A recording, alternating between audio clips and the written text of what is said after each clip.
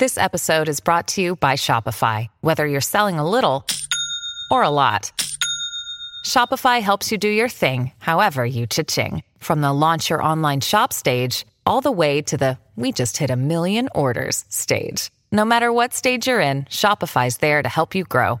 Sign up for a $1 per month trial period at shopify.com/special offer, all lowercase. That's shopify.com/special offer. Another day is here, and you're ready for it. What to wear? Check. Breakfast, lunch, and dinner? Check. Planning for what's next and how to save for it? That's where Bank of America can help. For your financial to-dos, Bank of America has experts ready to help get you closer to your goals. Get started at one of our local financial centers or 24/7 in our mobile banking app. Find a location near you at bankofamerica.com/talktous. What would you like the power to do? Mobile banking requires downloading the app and is only available for select devices. Message and data rates may apply. Bank of America N.A., member FDIC.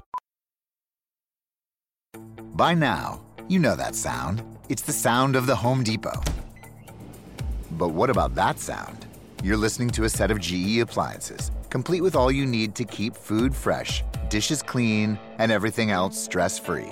Making this the sound of savings on top brand appliances. The Home Depot. How doers get more done. Get up to 25% off select GE appliances right now.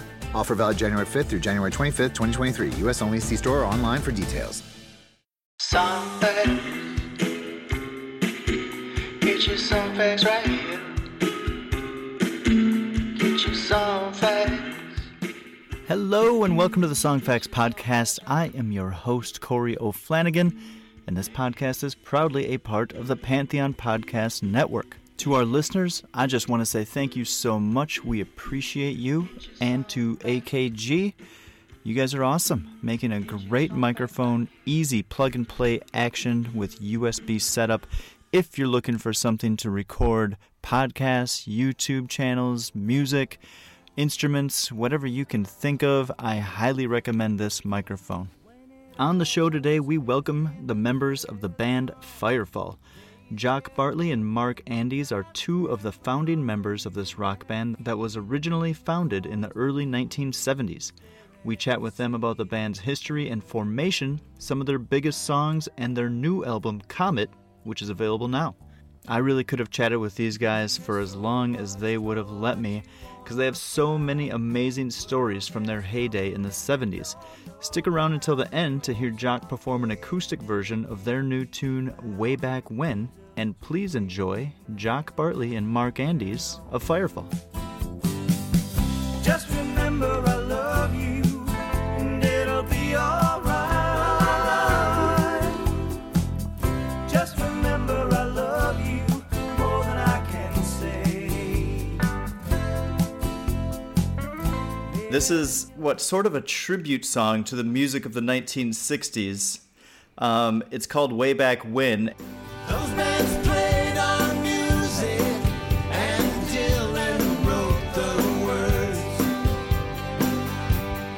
Way back when, we didn't know then, we'd never again feel so alive. Way back when, in 1965. Really uniquely, in my opinion, because I don't think I've heard a song that does this, where it has three verses that lyrically follow three distinct years, 65, 67, and 69.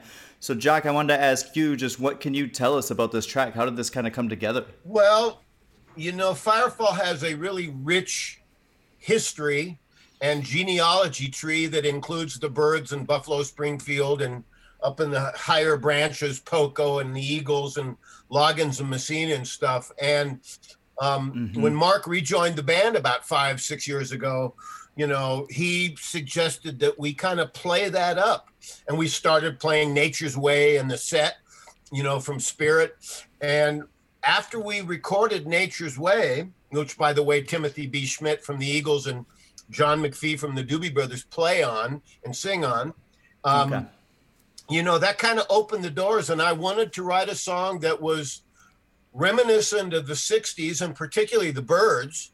And when I wrote the first verse about the Beatles and the Rolling Stones and the Byrds and Bob Dylan, when it finished off that verse finished it off, I realized it had to be 1965 because the Byrds didn't really get happening in 64. That was the Beatles and the Stones and all those other great bands.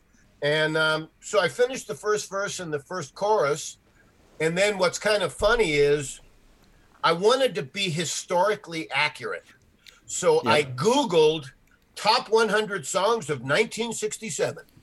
And then suddenly there's Aretha Franklin, Respect, and the Rascals with Groovin', and, you know, and Marvin Gaye. And I'm going, oh, that's great. So, and I did the same thing on 1969 with Led Zeppelin and Let It Be, and the music from Big Pink with the band, which Firefall had the great honor to open the band's last tour with them, a lot of shows, you know, Levon Helm, Robbie Robertson. And, you know, to me, the band is one of the best American bands and rock bands ever. Yeah. So I wanted to tell the story of a guy and his girlfriend in the 60s listening to some of the greatest music ever, and incorporated either the titles of the songs or the band, you know, the people that recorded them. And I'm really happy with how that turned out. Yeah, as you should be. There's one, that's such a great story behind that too. And I got one more question on it, because as I was listening to it, the reason that this podcast exists is because I'm a person who loves diving into lyrics and like the devil's in the details, and the songfacts.com website is a good place to do that. But what I'm wondering is, you've got a great lyric. It's everything felt so brand new. We were older than our age. And I think this is something that people have felt at one point in time in one way or another. And I'm wondering, what did you mean by that? Well, you know, back in the 60s, we were just experiencing everything really for the first time. And it was the counterculture, and it was smoking pot, and it was, you know, sexual, drugs, and rock and roll, kind of. Not for all of us and everything. But that was one of the phrases that rolled off my tongue.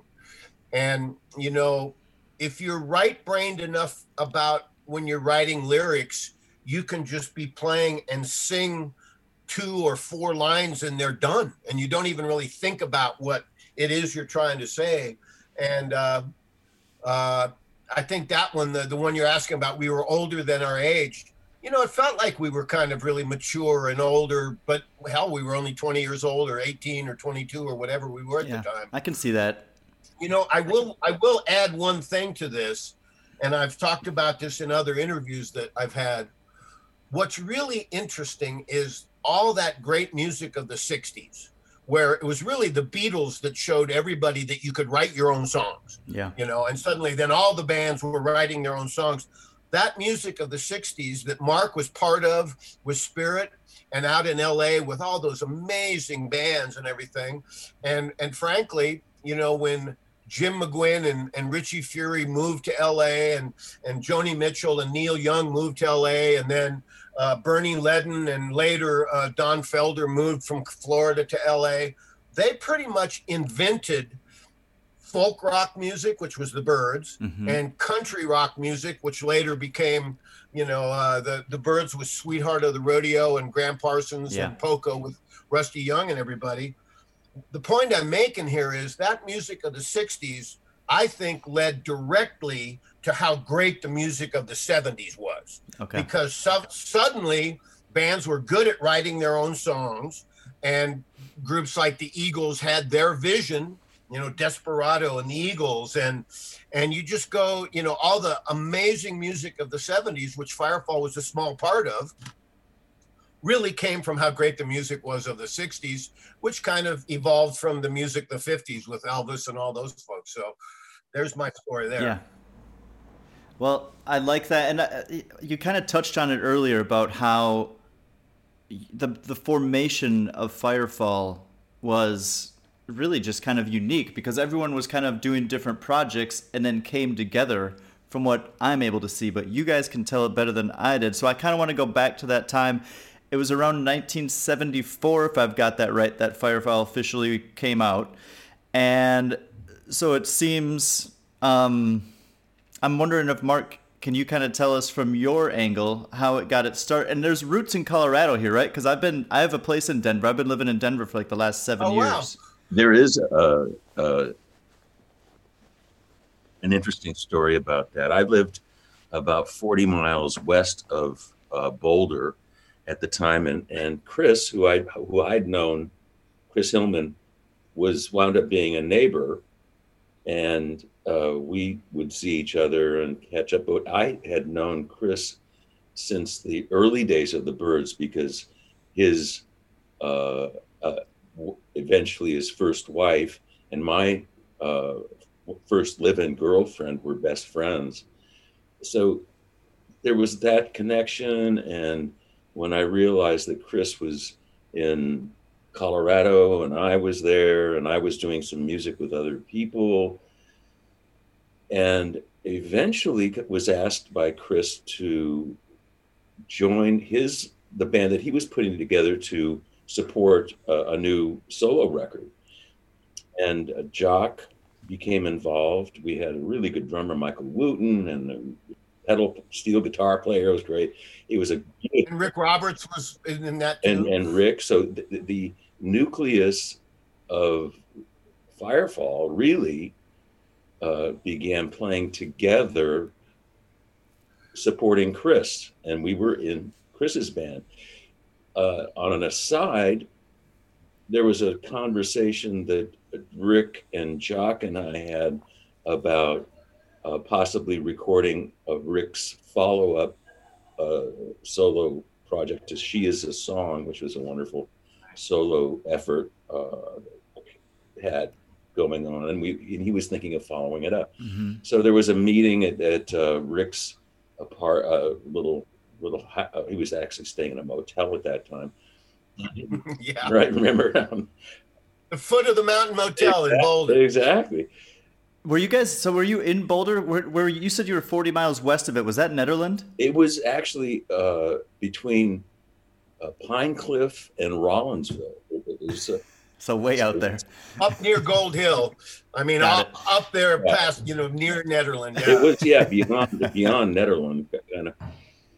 And it was, ironically, Chris moved to Boulder, selling the house there, but he sold it to Dan Fogelberg. So Dan was my neighbor for several years. Wow. But anyway, I did wind up moving to Boulder with my family. For me, what was interesting was talking about all those LA guys that kind of got tired of living in LA after they get out on the road. There was a point of time in 2 or 3 years where Stephen Stills, Chris Hillman, Richie Fury, Joe Walsh, Dan Fogelberg, Carl Wilson of the Beach Boys, and Mark Andes, all kind of rock stars from LA, moved to the mountains above Boulder. And me being a Boulder guy, it was amazing to have that influx of music. Of course, we had Caribou Records, Caribou Ranch up in Nederland, and Red Rocks was just down the hill toward Golden and stuff. I met Rick Roberts when I was playing with Graham Parsons and Emmylou Harris in New York City. And Rick, who replaced Graham Parsons in the Flying Burrito Brothers, came and saw our show, and we said, "You live in Boulder? I live in Boulder. We should get together." And when Rick and I started jamming, it was like Mark said, it was going to be for Rick's third solo record that he was thinking about recording. But really, as soon as Mark Andes got in the project, it felt like a band. It kind of felt like, wow, this could be a band. And Rick said to Mark and I know this guy, Larry Burnett, a singer-songwriter in D.C., that he and I blend really good together, and he writes a lot of songs. Do you want to hear a song? And he brought out a tape. It must have been a reel-to-reel tape because cassettes weren't invented yet. He brought out a tape, and he played Larry Burnett singing Cinderella.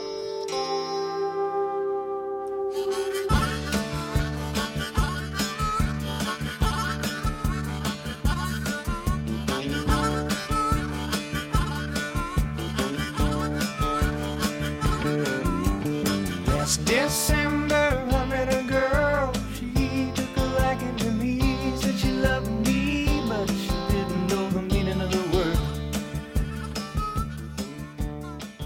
And we went, oh God, really? Get him out here. Get him out here. And so when Rick flew Larry Burnett out, the interesting thing was when we had our first day of practice with a local drummer, Michael Clark came in about a month or so later. We had 20 or 25 original songs to play on our first week of practice. Unbelievable. Wow, ready to go. And a lot of those songs, Mexico, Livin' Ain't Livin', Cinderella, would be on our first album a year and a half later. So it was really amazing just to have that many great songs for Mark and me to play on. Yeah, you know, I think the more famous kind of migration of musicians is the San Francisco Haight-Ashbury scene, where that all kind of spread out to the farmland surrounding the Bay Area, versus I've never heard of the LA kind of going out to the mountains of Colorado. I didn't realize that Boulder in that area was such a hotbed in the early 70s, but clearly with that many people, that's incredible. Yeah. Firefall formed, we got Larry, and then Michael Clark came in. He'd been driving his VW van around the great Northwest, and Rick said, we should get Michael Clark down here.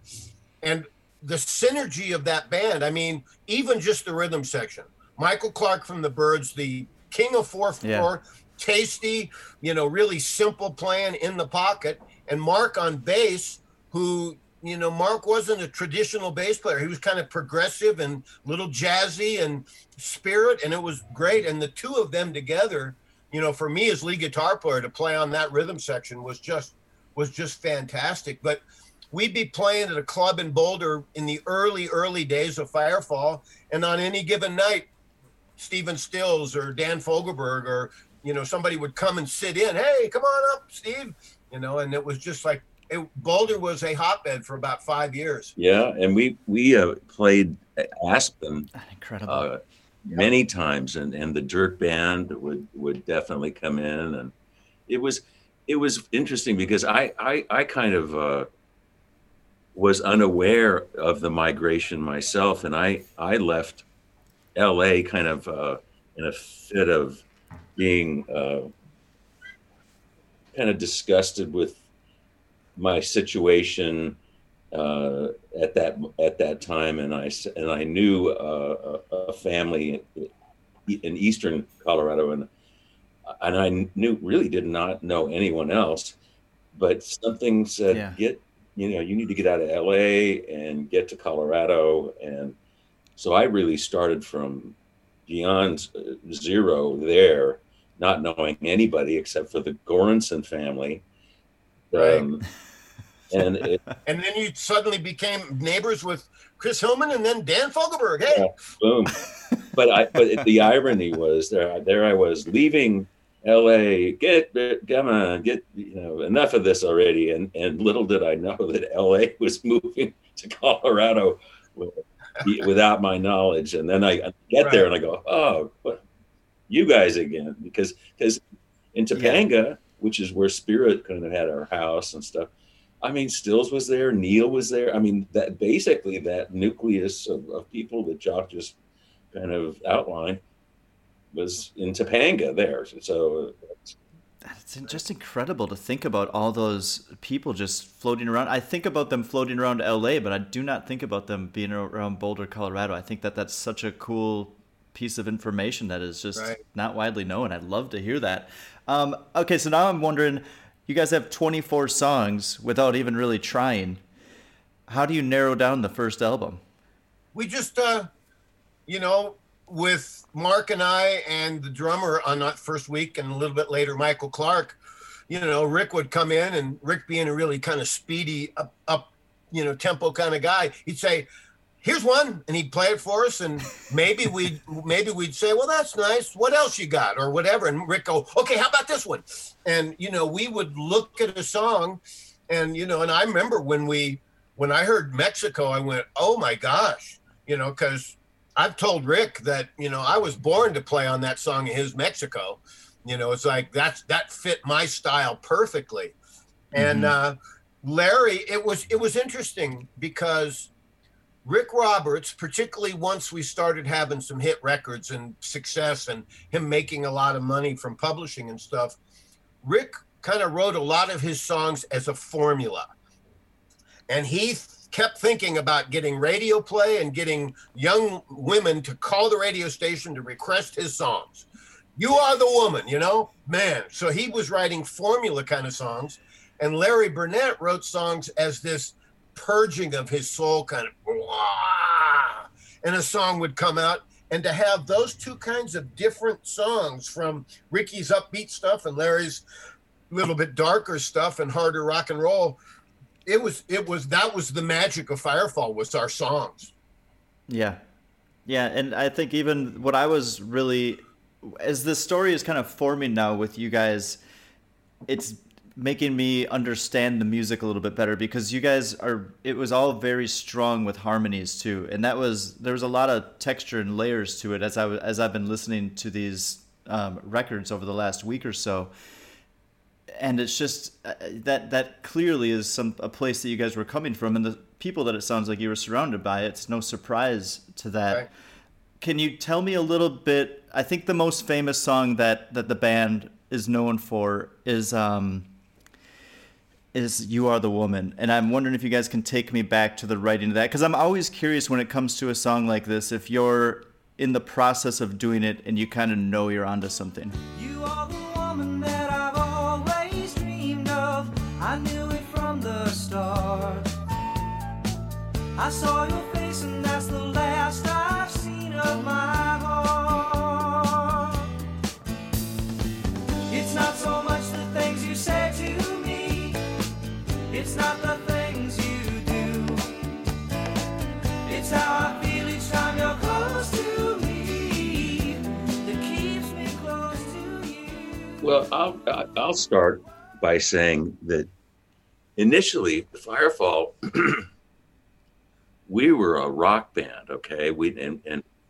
During all of the years of learning the songs, performing them live, it was a 5-piece, 2 electric guitar, 1 acoustic guitar band. And when Rick came up with You Are the Woman, I think the band did like a collective eye roll, because it was so obvious, and it's kind of a syrupy,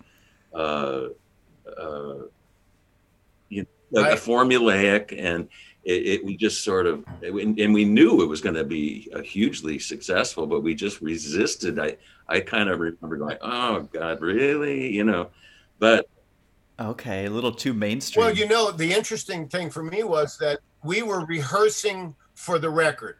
We had Jim Mason, our producer, picked out, and we needed a color guy, so we got David Muse on flute, sax, and keyboards and stuff. And we were rehearsing songs which Mark and I and Rick and Larry and Michael had been playing for a year and a half. And we knew what we were going to do in Cinderella or Mexico or Livin' Ain't Livin'. And we had probably 7 or 8 songs knowing what was going to be on the record. And Rick brought in You Are the Woman one day. And I remember a couple of the guys in the band really didn't like it, or thought it doesn't fit. I mean, it's nice and it's commercial, but Jim Mason, the producer, went, hit record, and it's interesting. And I've been asked, I've been playing, You Are the Woman for 40 plus years. And I've been asked, well, do you get tired of the song? Do you like the song? What's your story? And to me, I am so lucky, and we are so lucky to have a hit song that is that big, Yeah. And it isn't totally representative of what all the rest of our songs sounded like, but that song has kept me working for 40 years and has kept Firefall together and kept people buying $20 or $30 tickets for concerts for that song.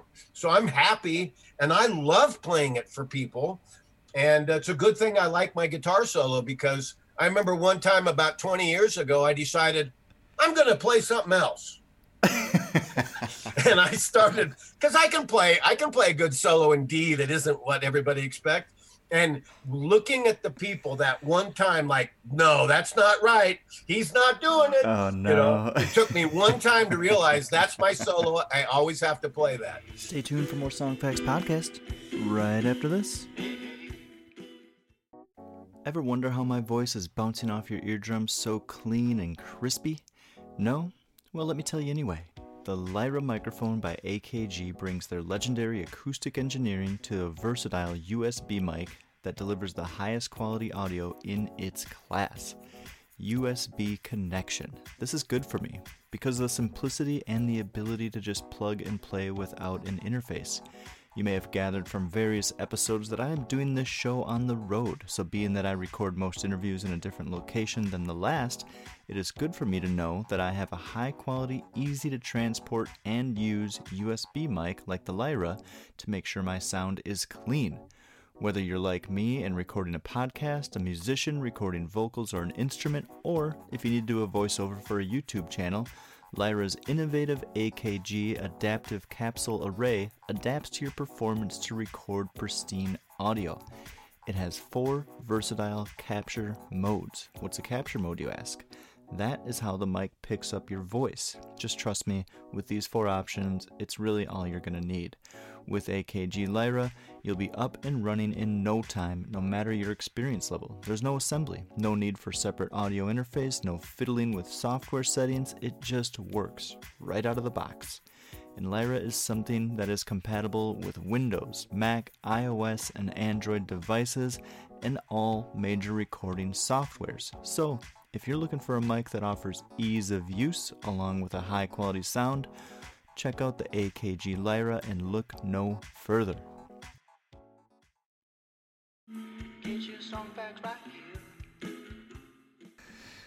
Oh, that's such an interesting thing to think about. I'd just like to, let me show you something else that I might be able to do with it. And they're like, no, Right.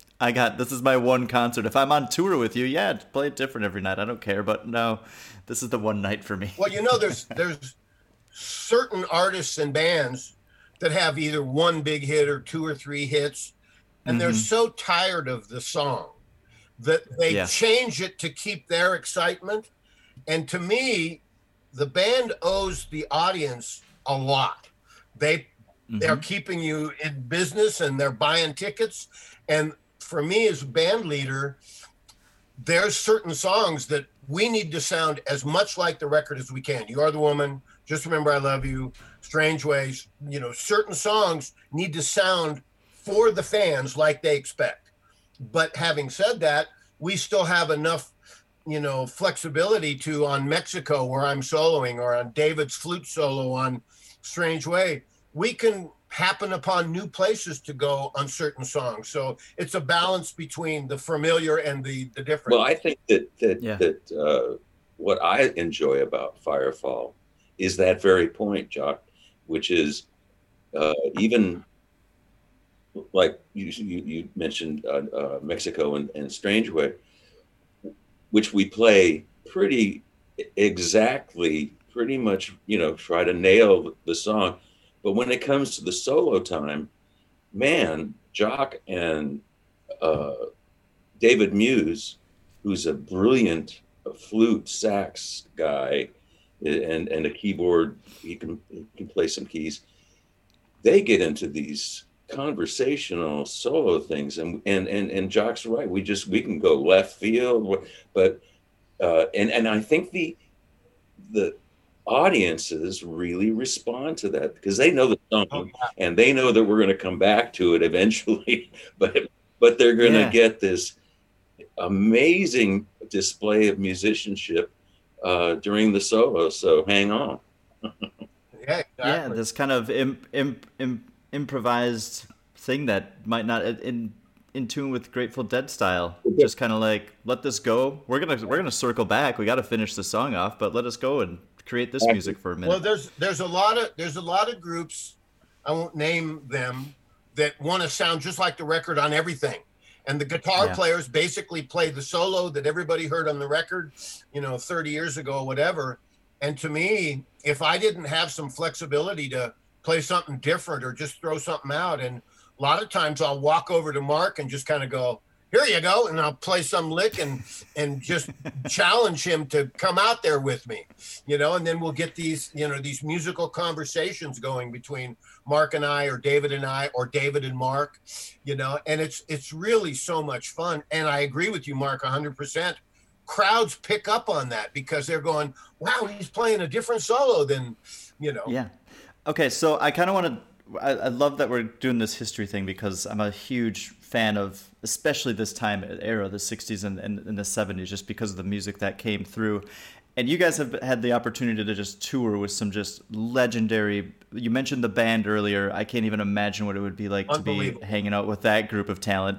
ELO, the Doobie Brothers, but I think the one that caught me, and I want to make sure I'm factually correct, but you guys toured with Fleetwood Mac as they were kind of like right at the precipice of like taking off on that meteor, or were they on it already? We toured with them our first year during their White album. And okay, so their first album, which was great and just opened the door for them. And because we, you know, they liked our music, thought it was, you know, copacetic, and we could go out and play a kick-ass 35-minute set, even without a sound check. They used us as one of their prime opening acts for Rumors Tour. And we were playing in front of 50 or 100,000 people a day. Oh, wow. What, I mean, just an incredible thing. So then when did you guys tour with the band? At what point was that? Their last tour, 1976. Was it the one where was the last waltz then the last show of that tour? No. Well, it was their last show that they broke up after that. But we played with them a lot the month leading up to that. Okay. And for me, I'll tell you what, I wish I would have had a camera. Duh. You know, I sat on the side of the stage, maybe 10 or 12 feet from Levon Helm every night, just watching them play. And sometimes they had that 5-piece Civil War horn section playing with them. And, it, you know, behind Garth Hudson. And it was just, the band was just amazing. It truly were. Okay, Mark, let's go back to this new album, because I read that this was a really interesting thing, is that you guys had a good amount of music ready to go, but you were having an issue getting the band all in one spot to record the album. And I'm wondering, how did you guys eventually make this come to fruition? How did it eventually happen? Because it's 5 guys, I think, scattered about, and it's hard to get people together these days, and the timing and schedules and everything. Since it was pre-COVID, we were on the road, and our lead singer lives in Nashville. So when we would, when we would play Nashville or close, Gary would put us all up, and we would rehearse and then record. There's some beautiful studios in Nashville. The same thing in Colorado when we would play Colorado. That's how the first few tracks were recorded. Was we just went into a very kind of funky little studio and laid down, you know, bass, drums, and a rhythm guitar, period. And one of those songs was Nature's Way. And telling you something's wrong. It's nature's way of telling you in a song. It's nature's way of receiving you. It's nature's way of retrieving you. It's nature's way of telling you something's wrong. It got virtual when, I mean, I did see Timothy playing in Texas, where I live, and John McPhee was in his band, and I asked him if he would consider singing with me Nature's Way and kind of make it a little tribute to Rand, not overt, not real obvious, you know, do one for Randy, because we had just lost, I think, the lawsuit for the Led Zeppelin Taurus Introduction to Stairway thing. So I felt that I just really wanted to be responsible for giving Randy a little love. And I've been asked, by lots of different people to record their version of Nature's Way with them. And I resisted because I felt whoever I do Nature's Way with is almost like I'm endorsing, or I'm somehow acknowledging that it's worthy of that. And by the time I realized that Firefall was going to be okay and to hang in with and help develop, and we started to do Got a Line. So You Want to Be a Rock and Roll Star. We really, like Jock said, really started to mine the depths of the root system of the group's family tree. Man, those songs really got a great response. So I'm kind of just a fledgling lead singer going out there, okay, and I'm getting this amazing reaction for and it's not me, but so it's a Firefall, and we didn't even really arrange the thing, really. I mean, it was just, oh, let's play Nature's Way, and pretty much that's how Firefall played it, and I wanted to keep that vibe.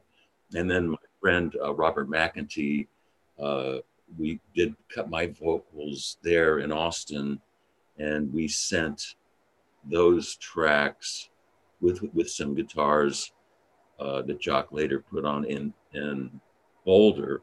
So there was a little of that, and Hank, who's Timothy's musical director when he's not running for Congress in Kentucky, was able to go to Timothy's studio, record Timothy's vocal.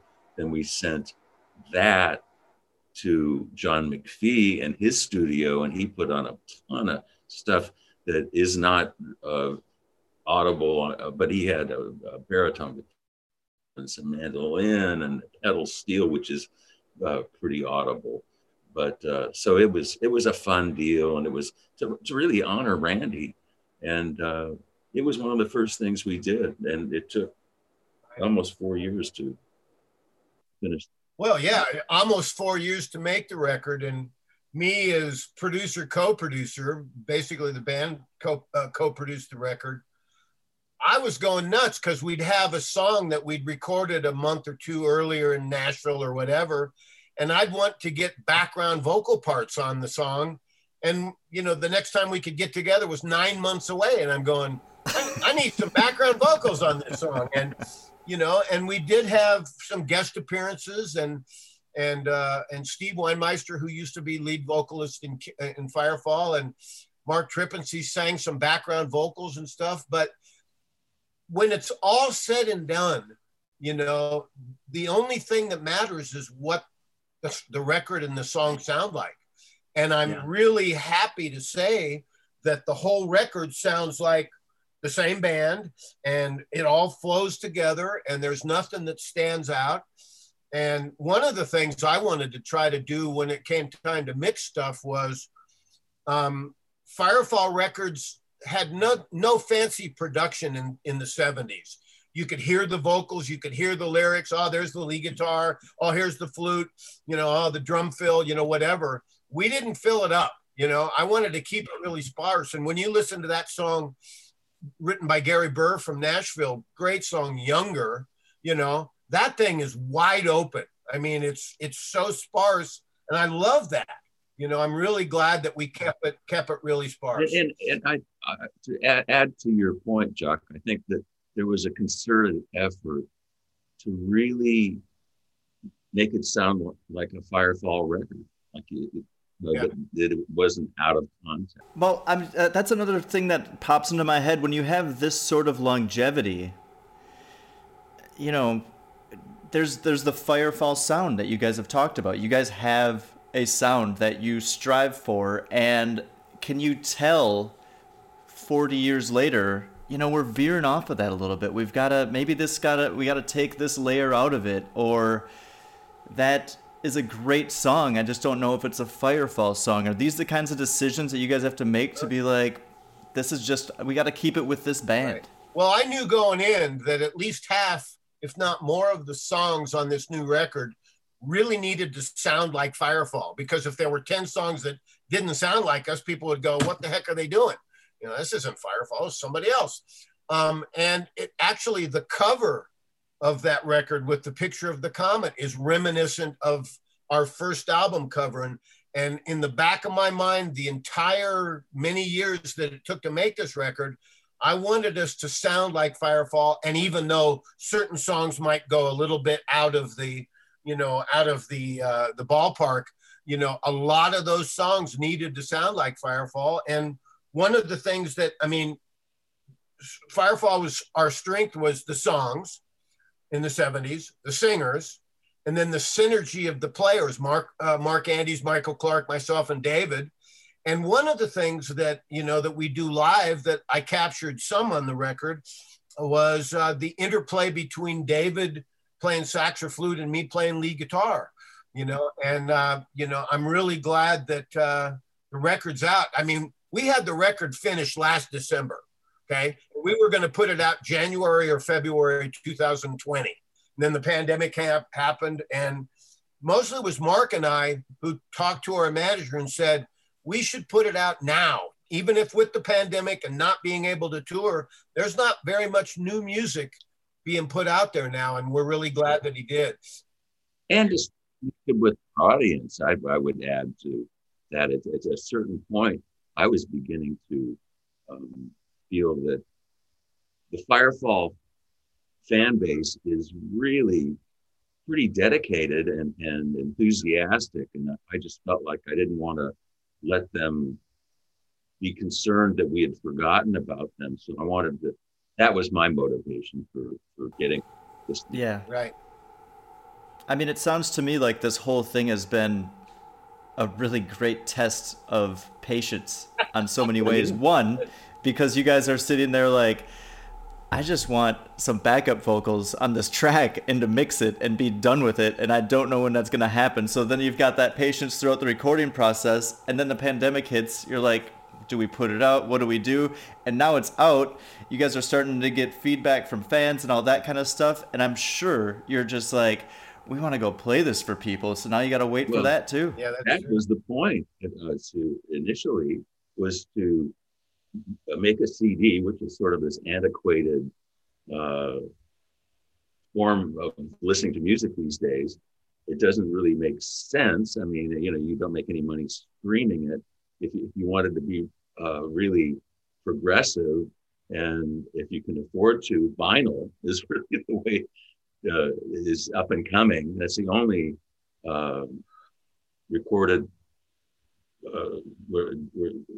CD disc that's actually getting more popular, even by young kids. I'm talking my nieces, who's not even in college yet, is going, vinyl's the way. So, but that was it, to be able to sell this thing at shows, which is where CDs will kind of be the coin of the realm, because, and then when you take that away, then you go, oh, now. Yeah. So it's a balancing act, and we're learning to monetize and stay connected with our people. But it's been very challenging because the Firefall is a working band. We play a lot of shows every year. And so this is really different. Right. Going back to your original question, if you take the song A New Mexico that I wrote. Say, I see New Mexico.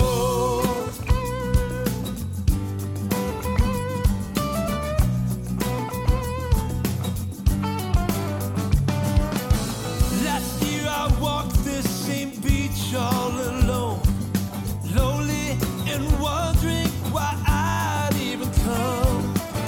The same full moon shining so far from home.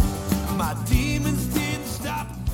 And in the back of my mind, I'm thinking for years, we need a song like Rick Roberts' Mexico, where I can just play and it sounds like Firefall, and we need a New Mexico. We need a New Mexico. And all of a sudden the light bulb went on and went, a New Mexico. And I wrote this song, and we've never played that song live together. I recorded the acoustic guitars and some rhythm guitars and brought in Tutti Calderon to play congas. And I sent it off, emailed it to Sandy, and Sandy put drums on it. And then he sent it back and says, what do you think? And I said, why don't you try another one? And he sent it back, and the drum part was in great. and then we'd send it to Mark, email, and Mark would add his bass part. And then we got, and so we've never played that song as a band yet. And surprisingly, it sounds like a band. That's something else that I'm so curious about because of, where you guys had your beginnings. I can't imagine coming from where you guys came from and seeing how music is made these days, where you can literally just email it, not lose any quality on it, and have somebody add another layer, they send it off, add another layer, and it comes back and you have a full song and you've never actually played it together. I just wonder what that's like in your guys' minds. It kind of sucks. And the best time is when you can, as a band, play a song, or at least the basic tracks of the guts of the band, have it done. Firefall used to take a month making a record back in the 70s. And then there was bands like Little Feat where they would go in with the songs and they would take 3 days and make the whole record. Just like they'd play it, and it was done. This new kind of technology way really misses the mark in that the connection between the musicians. But at least on the one song, A New Mexico, it sounds like we were all playing together, but we really weren't. Well, and I would like to add that, and thank God we have the capacity to do that with this crazy virus, making all of that very, very, very complicated. And but I'll tell you what, Jock is 100% correct. That being in the same room, cutting the song, and everybody's feet. I did a session.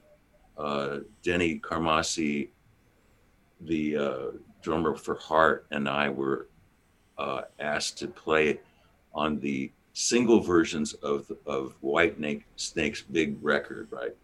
So it was Dan Huff, Denny Carmassi, myself, Keith Olsen's the producer, the best producer that Heart ever used. And I'll tell you what, we cut that exact way. And David, who had a kind of a cold or something, sang every take of every song that we did that day. We knocked them out. I mean, everybody was really good, but he was such a pro, and I mean, really sang the song. So that translates into the vibe of the musicians playing the song. So good point, Jock. Good. It's the three original guys back playing. So even if we're not in the same room, you and David and I just have this synergy thing anyways. Right. Yeah. When you go back to the 40s and the 50s where, you see the orchestra or the band and then the singer, they'd put like two mics on the orchestra and the singer would have one and they would cut the song and everything was done at once. And there it is. That's the old way to make records. And this overdubbing stuff, was a much later invention. Well, Les Paul to thank for that. Yeah, right. Jock, when you put those first acoustic tracks down, did you use a click track? I'm always wondering about that. Or do you? Yes. Absolutely. Well, particularly if you're doing things one at a time and I'm emailing it to the drummer, it has to be on the click track. Absolutely has to. Now, if we're recording a song with the 3 or 4 of us playing, you don't necessarily have to have a click track. And a lot of people frown on that now and don't want it because tempos and songs kind of move a little bit, and that's okay. Yeah. But boy, if you're doing stuff one at a time, you have to. Thank you, because I'm probably an out of work drummer because click tracks and myself never agreed very much. I like to sway with that tempo. I got a suggestion for you. Instead of a click track, put a tambourine going, and just play, something more natural. Play to a metronome, but percussion. Yeah. It's not. It's quite an acquired skill. Some people come by it naturally, but to play and have that kind of loose feel and be playing to a click, it takes practice. Yeah. Jock, were you gonna play a song for us? Well, I will. It's up to you. I will. I'm not really a big solo guy, but I would be happy to. That'd be fantastic. Okay. I remember way back when songs on the radio set our lives on fire, then showed us the way to go. The Beatles and the Rolling Stones, and from LA the Byrds. Those bands played our music, and Dylan wrote the words. Way back when, we didn't know then we'd never again feel so alive. Way back when, in 1965.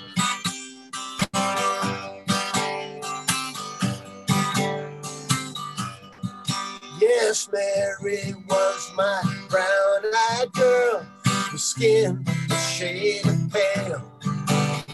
She lit my fire with her love, put the wind in our sails. Aretha sang about respect, we were younger than yesterday. Grooving to the Rascals, give me some lovin', and Marvin Gaye. Way back when, didn't know then we'd never again be closer to heaven. Way back when, in 1967. Everything felt so brand new. We were younger than our age. So many countless memories are turning page by page. Oops. We lived in our big pink house along the River Green. Something in the way she moved was like nothing I'd ever seen. I asked that girl to marry me, and Miriam was so proud. It was CSN and Let It Be, and Led Zeppelin turned up loud. Way back when, we didn't know then we could never go back in time. Way back when, in 1969. Happier than we've ever been. Way back when. Yes, everything seemed so easy then. Way back when. Way back when. Woo! Well done. Man, that's probably the first and last time you'll ever hear me doing that song by ourselves. that's what I love. Good work. Well, thank you. And it's not late there, so you didn't even get a chance to warm up the voice besides a nice cup of coffee. I'll tell you what, I had to practice for a little while because I'm a little hoarse today too. But, That's all right. It's just great having a new record out and having people like you listen to the whole record. Yeah. I mean, Mark was saying, for the last 10 or 15 years, it's all one song. Let's listen to a song. Let's buy a song and everything. And it's really cool to have people in their car or in their stereo listen to a whole album and hear the flow of things. Yeah. And it's something that with the digital thing, like just releasing singles and downloading a track at a time, you don't get that front to back album feel, which, a band like you guys really puts a lot of thought into. And I think that good fans of music will always appreciate that. So keep it up. And guys, I want to thank you so much. I'm so happy that I got to chat with you. These stories are just, I could honestly just sit and pick your guys' brains on the going through the 70s and everything that you guys have been able to experience forever, because I just love hearing about it. And I really hope that we get the word out and Comet starts selling, that you guys get to get out and tour behind it, and really just thank you so much. Thanks for having us. Corey. Thank you so much to Mark and Jock for spending some time with me and sharing their stories. What an amazing thing to be creating music with some people for almost 50 years. So impressive. Guys, as always, for the stories behind the songs, go to songfacts.com. Thank you so much.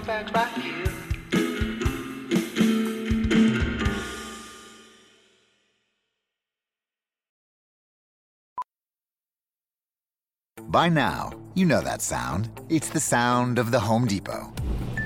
But what about those sounds? Those are the sounds of an LG wash tower with ultra-large capacity, serving up a powerful yet gentle clean in just 29 minutes. Making this the sound of savings on the best appliance brands. The Home Depot. How doers get more done.